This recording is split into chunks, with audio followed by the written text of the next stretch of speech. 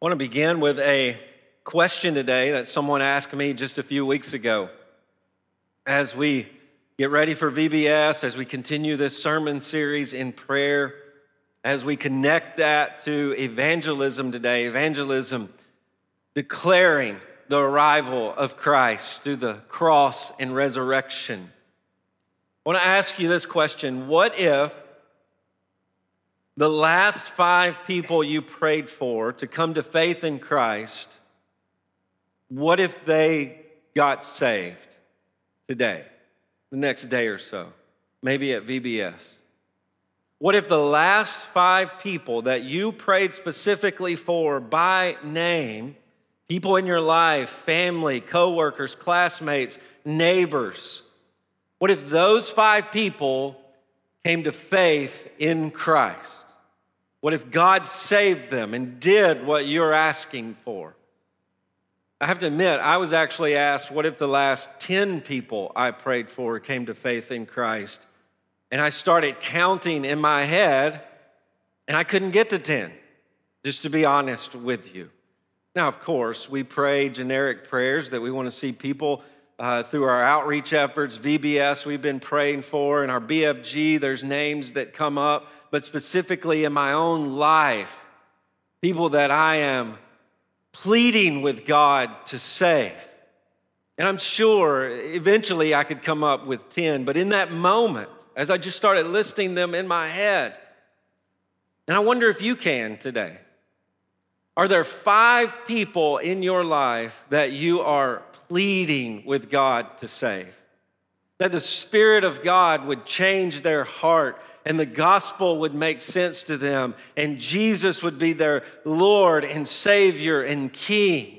And through the power of the Word of God and the gospel, they would be saved and their lives would be supernaturally transformed. Well, who are they? And what would that look like? How would your family change? How would your work life change? How would your friendships change if those people came to faith in Christ? Who are they, and what difference would it make if they really believed the gospel? When we get to Colossians chapter 4, Paul is ending this glorious letter on the supremacy of Christ. And he calls us to pray specifically for the preaching of the gospel, for evangelism. And I want to challenge you today as we continue this sermon series in prayer.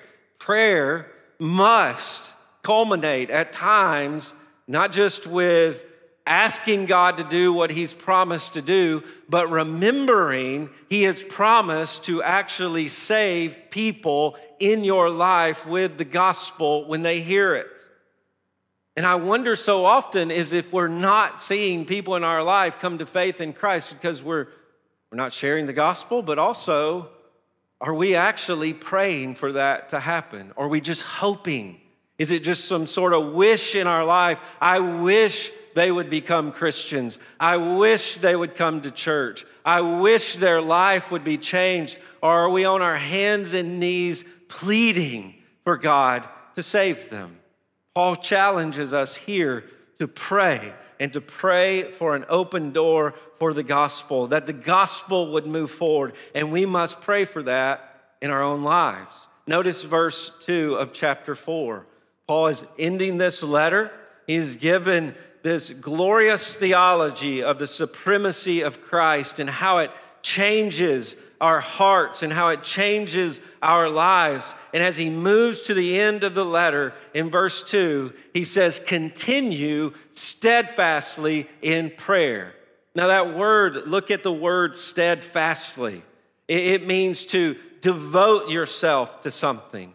And yet here Paul uses this word steadfast or devotion. It's a compound word, and he wants to intensify the word.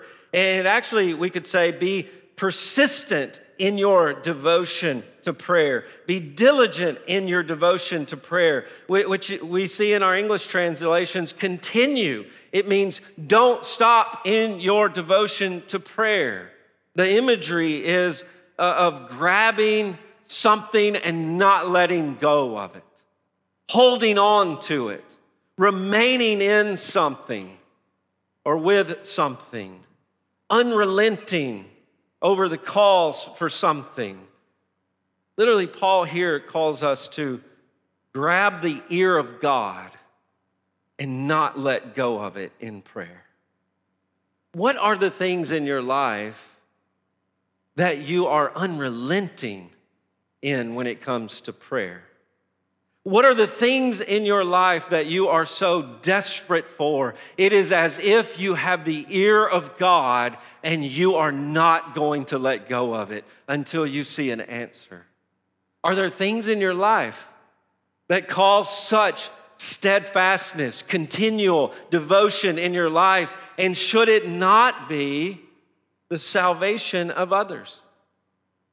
Family and friends who need to come to faith in Christ that you are so desperate for. But notice he continues steadfastly in prayer. And then he says he wants to clarify being watchful in it. Now, this means to not fall asleep. It means to be awake in prayer. It means to be on guard in prayer, alert in prayer, like a soldier who doesn't go to sleep at night, like a soldier who is on the night watch because he knows the enemy will attack. In prayer, you are to be awake. In prayer, you are to be alert, and you are to be on guard. But what are we to be on guard for? What are we to be in prayer like a soldier on the battlefield for? Why would he describe it that way? Well, the very essence of prayer is to declare, I'm helpless. I can't. I am weak and I am helpless. So much of my prayer life, we've talked about in BFG, is just saying, God help. Situations arise. There's anxiety, there's worry, there's desperation. And so often I'm just walking around saying, oh God, please help. Help. And there's the acknowledgement that there is something in front of me that I have no control over. There's a situation that I don't know how this is going to work out, and I need God. And so you pray, God, help. But what is the opposite of such a heart? Well, pride declares to us, you don't need any help. You can do it on your own. And what so often creeps into our heart is the sin of pride. When things are before us and we say, I can figure this out. I've got this. I don't need any help. If I can just focus and worry and be anxious, I can somehow grab control of this and figure it out. And so lack of prayer is pride. Lack of prayer is self-dependence, moving away from God, saying, I got this. And Paul says, be on guard for that. Stay awake. Wake up. Don't fall asleep in life as if you think you can control things, as if you think you can handle things on your own. Like a soldier who is on guard at night because the enemy may attack, pride is creeping up in your heart to declare to you, you can figure it out and you can't live that way or you'll die. The enemy will attack and destroy you. So we are to be on guard in prayer against pride. Prayer is the act in our life that kills pride before it kills us.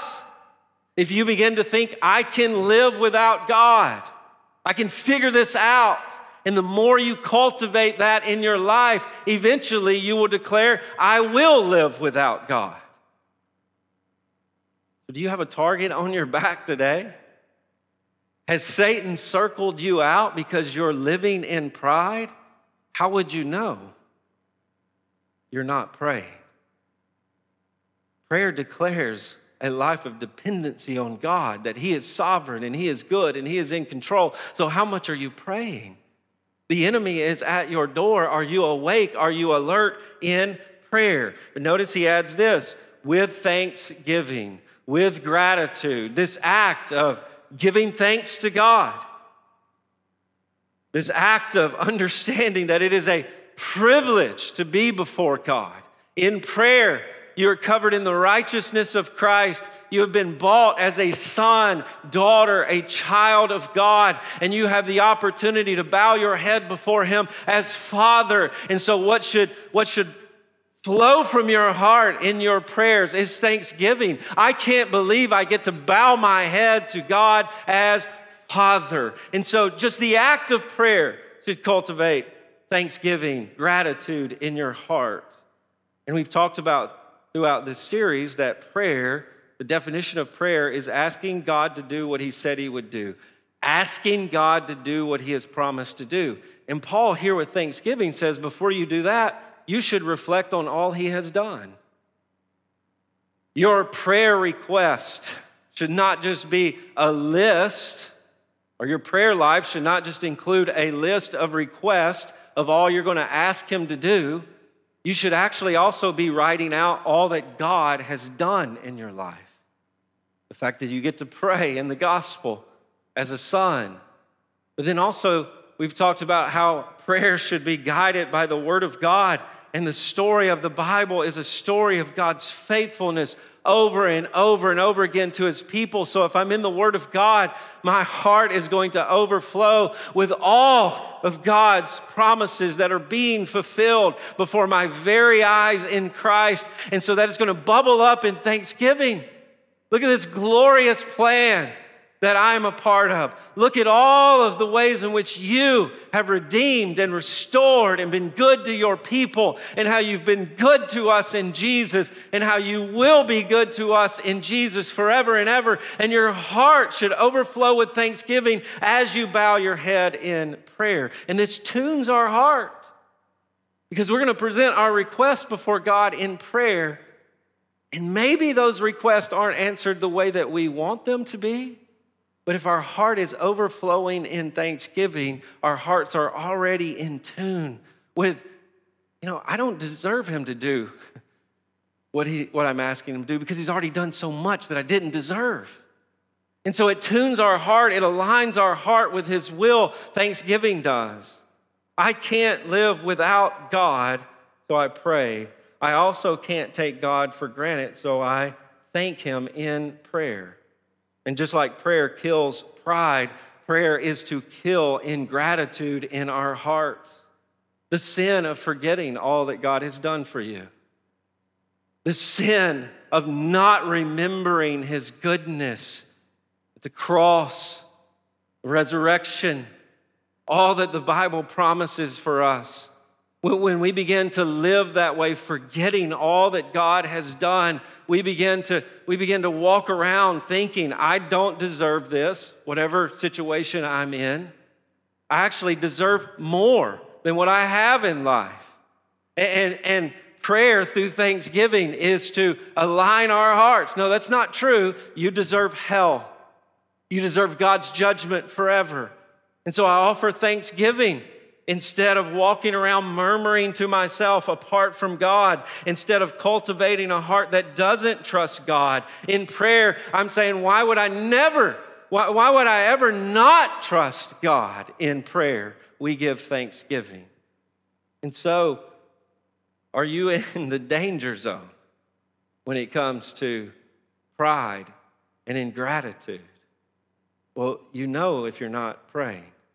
And you know if you're not spending time thanking God for all of His faithfulness in your life, you are in danger. And that's why Paul says, wake up, hold on to God's ear no matter what. Continue to live a life of helplessness and gratitude before God in prayer.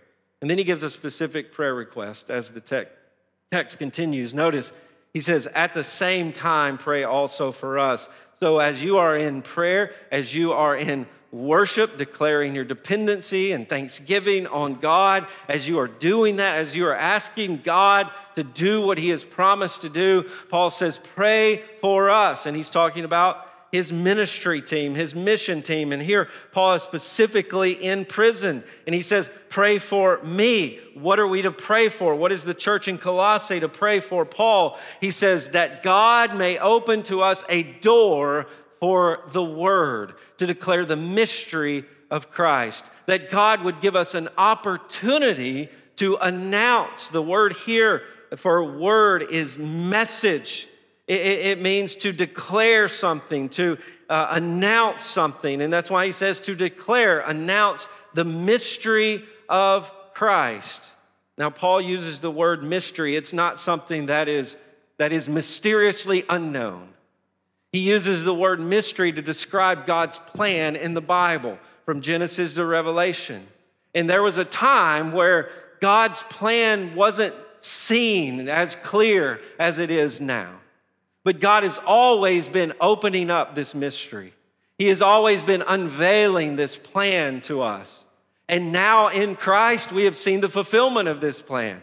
We have seen the curtains peeled back on God's plan. And it is that in Jesus Christ, you would have a king who dies for his people, a king who is raised from the dead for his people, a king who is ruling and reigning at God's right hand for his people, and everyone from any tribe, every tongue, every nation, all peoples who believe in him, they would serve him as their king forever. That is the mystery that has been unfolded, and we see it. And Paul says, as you are praying, make sure to pray that I have an opportunity to preach this message, to announce that this king has come, to announce that this king is ruling and reigning. And this is what we see evangelism to be.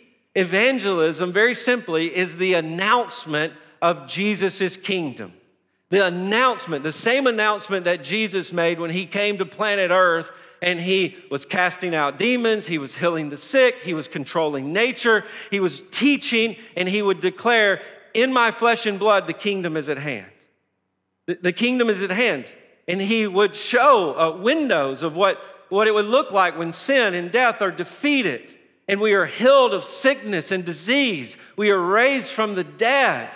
We are restored to him perfectly. Jesus would say, in my flesh, that kingdom is here. And through the cross and resurrection, he makes that kingdom available to us. And so evangelism, very simply, is this. It is us declaring that in Jesus, God's kingdom is at hand. Acts 1:8, we are given the power of the kingdom. The Spirit lives within us to witness, tell the truth. The kingdom is at hand. And that's what all of your evangelistic activities boils down to, is that you are an ambassador of Christ, declaring to the world, the kingdom is at hand in Jesus Christ. Evangelism is not some abstract, give God a chance. Do you love Jesus and want to go to heaven? What person's going to say no to that?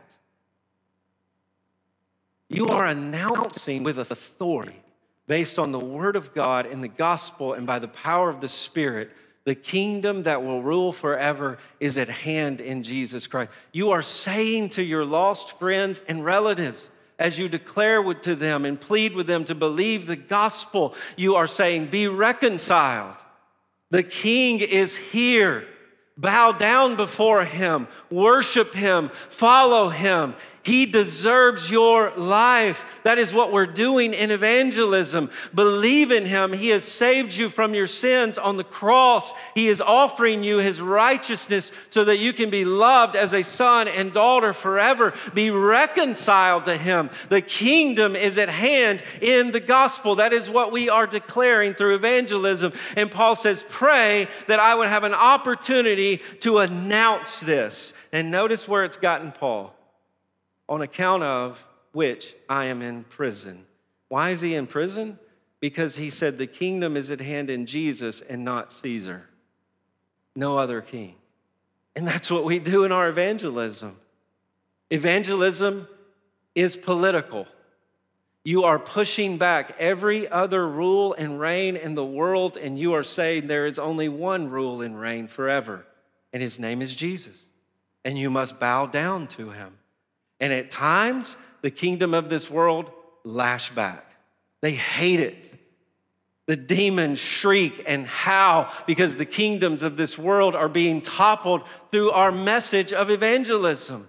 And at times, we must suffer for that. Notice Paul is in prison for preaching this. And so when we read this text, so often we think, pray for opportunities for evangelism. And we think, tomorrow morning I'm going to go out and I'm going to take my trash can to the curb. And that neighbor I've been praying for, he's going to bring his trash can out to the curb.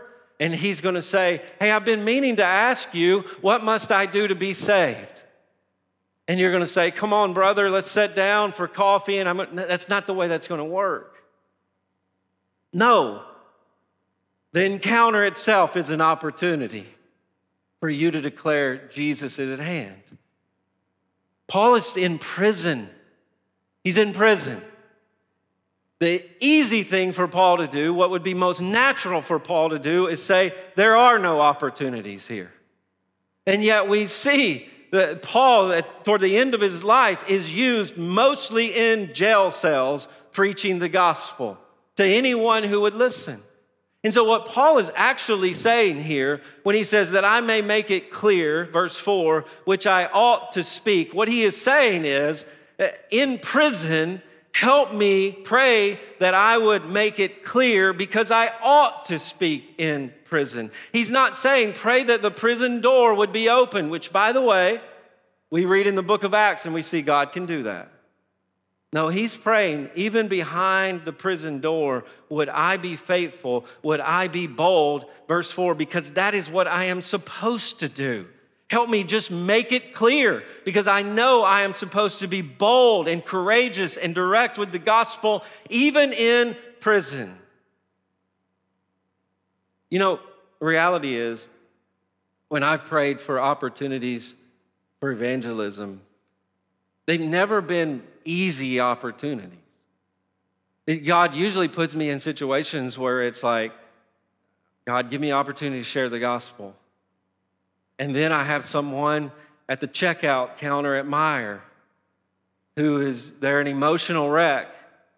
And I'm standing there and they turn to me and say, my marriage is falling apart. And I want to say, okay, I'll pray for you, but I really got to get back home. My wife and my kids are waiting on me, and there it is. And it's not easy. You got to step up to the plate and actually do what you've asked God to do.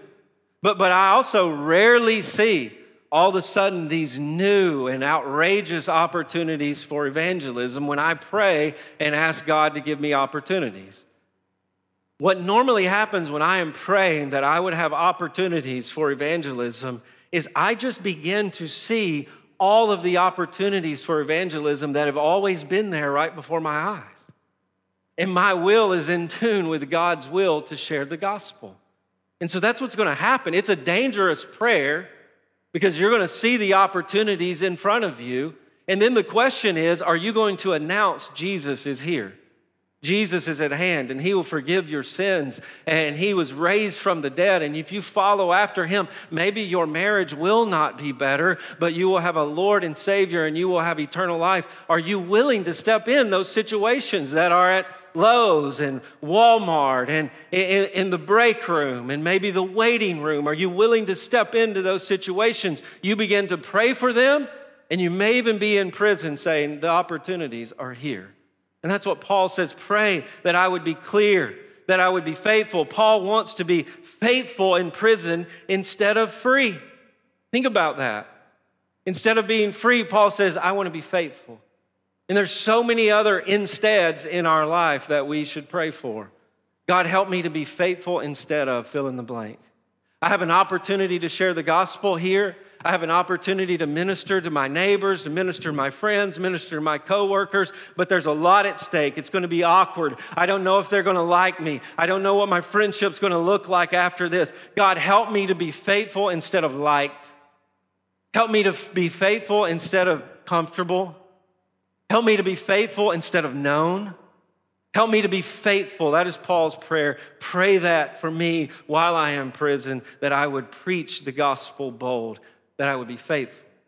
And notice he turns to the church here and he says, walk in wisdom toward outsiders, making the best use of your time. It is as though in this moment, Paul is thinking about evangelism, and then he turns back to the church and says, you too, You be faithful. And he uses the word walk in wisdom toward outsiders. Walk in wisdom.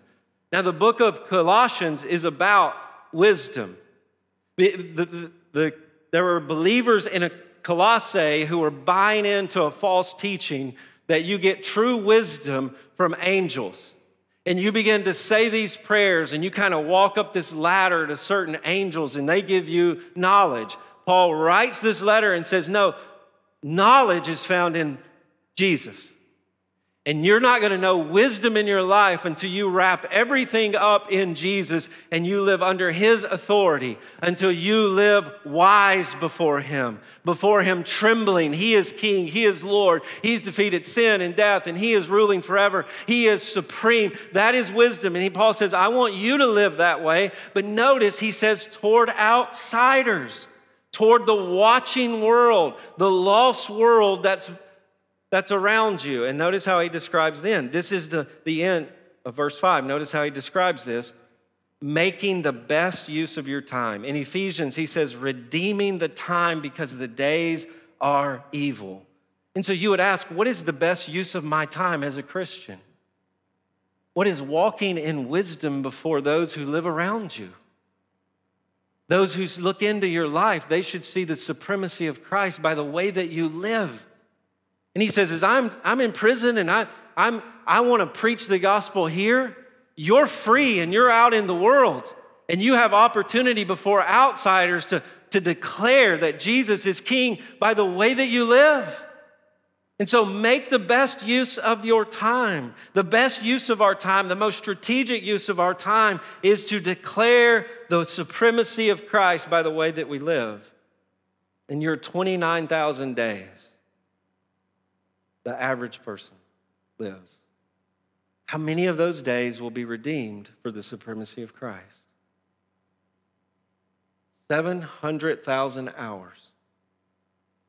At best, that's what most of us will get. How many of those hours will be used for the supremacy of Christ? The watching world looking in on your life and saying, Jesus is supreme. I see it in the way that they live. I see it in the way they talk. I see it in the way they parent. I see it in their marriage. I see it in the way that what they live for with their money and their resources and their time. I see the supremacy of Christ in their life. And what else is the outside world going to see? They're going to see the way that we treat one another. Notice verse 6. He says, as you are living under the supremacy of Christ, let your speech always be gracious. With your words, may you be offering unmerited favors, serving others with kindness.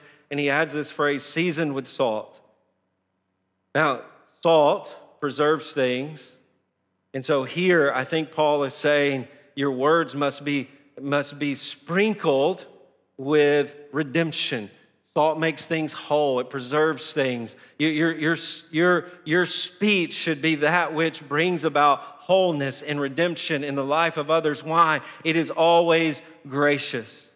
And the point to be made here is if our heart is full of the grace of God in the gospel and you understand that apart from Jesus dying for you and living for you, you would spend eternity in hell. And if that is implanted in your heart, it's going to come out of your mouth in the way that you talk to others.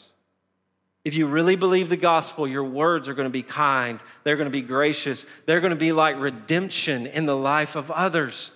You're going to be thinking, how can I speak words of grace into every situation? Instead of stepping into a moment and saying, I want to prove my point. Everybody be quiet and listen to me. Here's my opinion. Here's my agenda. This is what I want for you. You step in and you're thinking, how can I be kind and gracious with the gospel? And Paul says that is what the church is to look like. And I want to be honest, I've never been a part of another church like this one where this is displayed constantly. Where you are speaking kindness and goodness and redemption into the life of one another, and you are looking for the ways to see the gospel bring restoration into the life of others.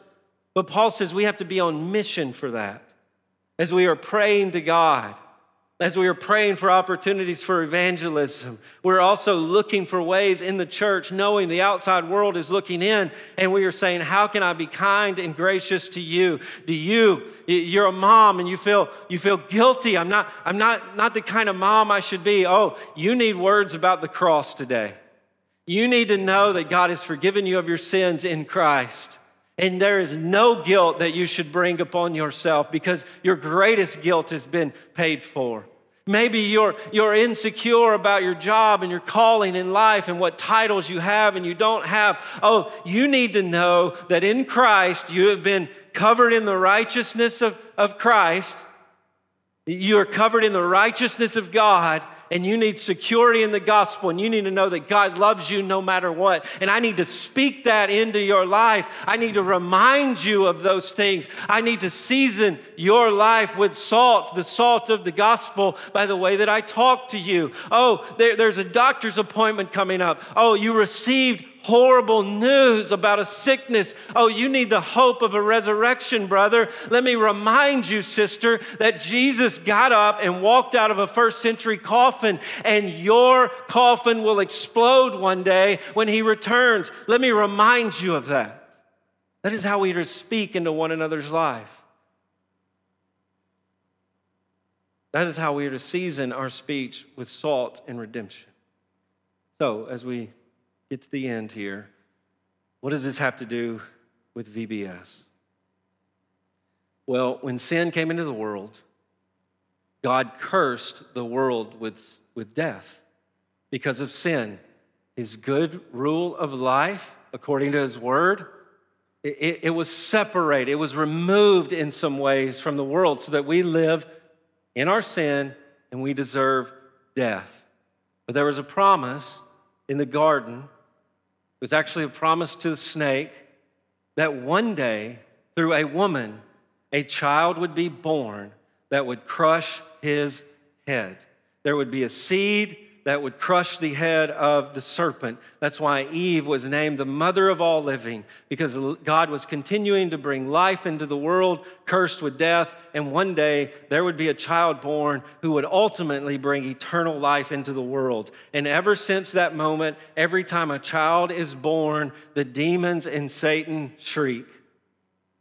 In every labor and delivery room, every family court scene, when children are brought into the world, when they are given life and family, the demons shriek. Why? It reminds them of the child born of woman who crushed the serpent's head. And Satan tried to stop that as long as he could, and he failed, and now his doom is sure, and he hates it. And so during VBS, what do? Well, we side with the seed born of woman whose name is Jesus. And we say to children, you are a blessing, not a curse. Satan says you're a curse. Satan hates you. Sometimes we say that from up here. We say Satan hates children, and you're like, whoa. No, he hates children. It's okay to say that. He doesn't like you saying it because he doesn't want you to believe it. He hates children. And during VBS, we say, hey, we're on the side of Jesus, and we're waging war against the serpent. And sure, children are crazy.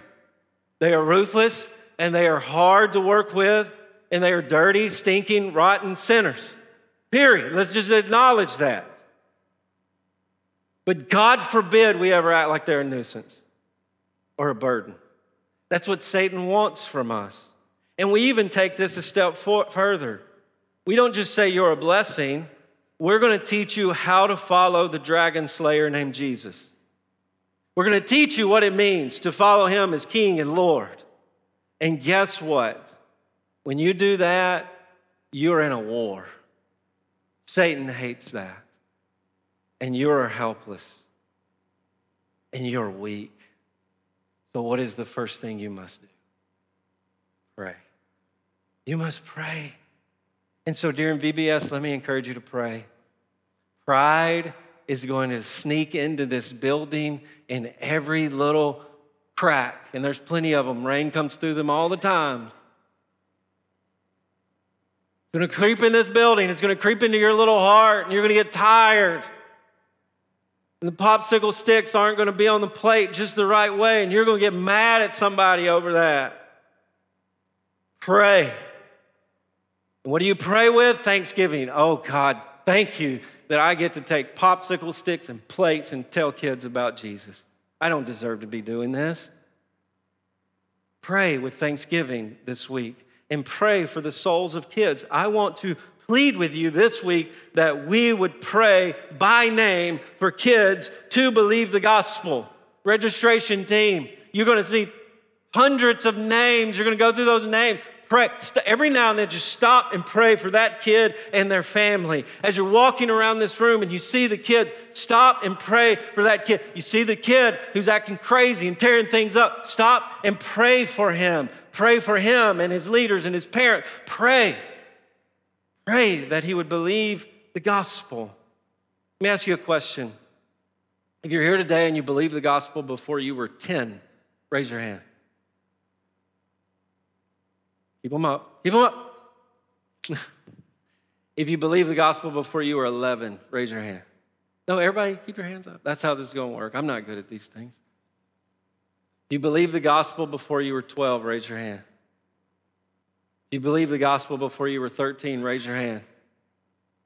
If you believe the gospel before you were 15, raise your hand. Just look around the room. This is it. This is when we want people to believe the gospel. It's okay if that wasn't you. Well, you still have a wonderful story.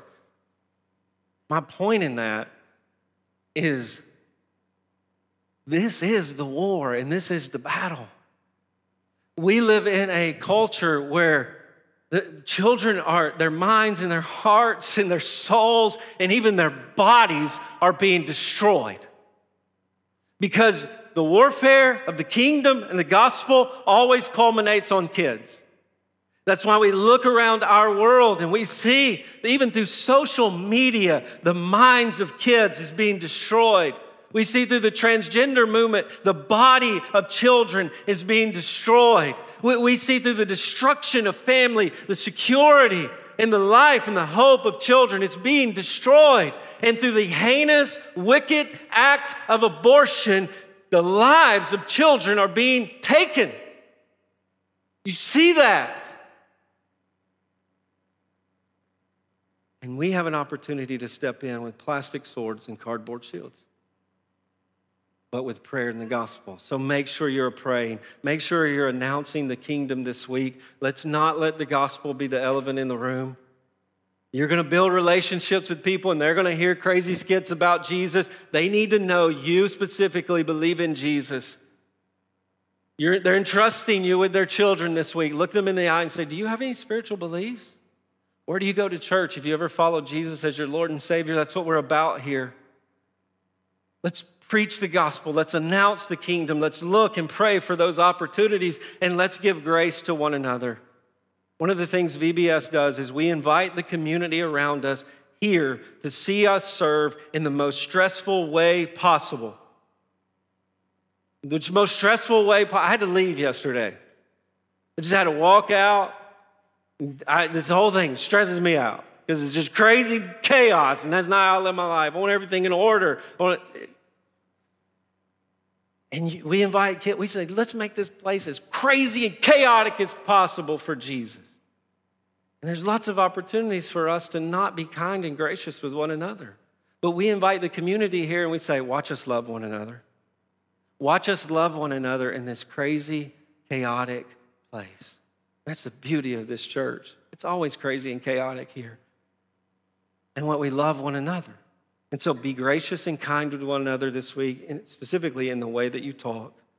When you're tired and you're exhausted, and you get frustrated with someone, pray for them and run to them and thank them for all they have done this week. And remember, you get to speak the mystery of the kingdom. With great gratitude, you should do that.